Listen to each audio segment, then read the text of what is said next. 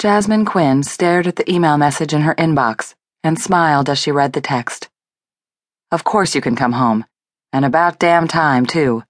We've missed you, Jazz. You shouldn't even feel you had to ask. I've already booked your flight into Houston. Your confirmation numbers are below. I'll meet you at the airport. Zane. Home.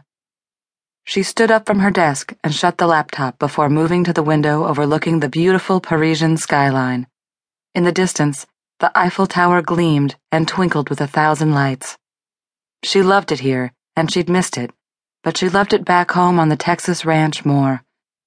Even if she hadn't considered that she'd return when she left a year ago. She stepped out onto her small balcony and breathed deeply as the late spring air blew over her face. Zane and Seth. She couldn't wait to see them. It had been painful to stay away from them for the last year. So many times she'd nearly caved, picked up the phone, and asked to come back home. But going back to a place where she'd be reminded of her feelings for both men on a daily basis and having to cope with never having a chance with either had made going back impossible. Until now. Now, she was going back with a purpose. When she arrived in Paris, she'd been defeated, heartbroken and convinced she'd never get over the painful dilemma she left behind. Charisse had changed her outlook, changed so many things about Jasmine's way of thinking. It was because of Charisse that Jasmine was taking a chance.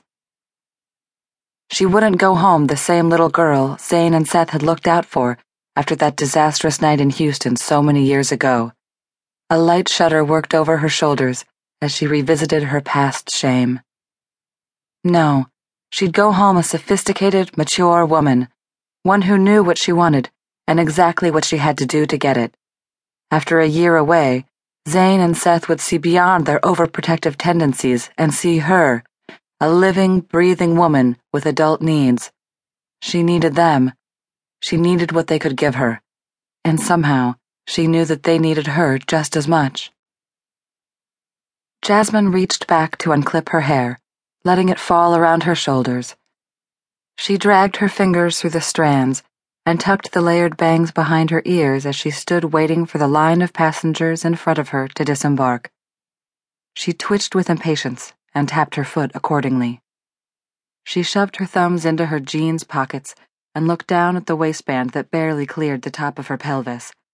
The shirt she'd chosen to wear bared a 3-inch strip of her abdomen and teasingly bared more when she moved her arms upward.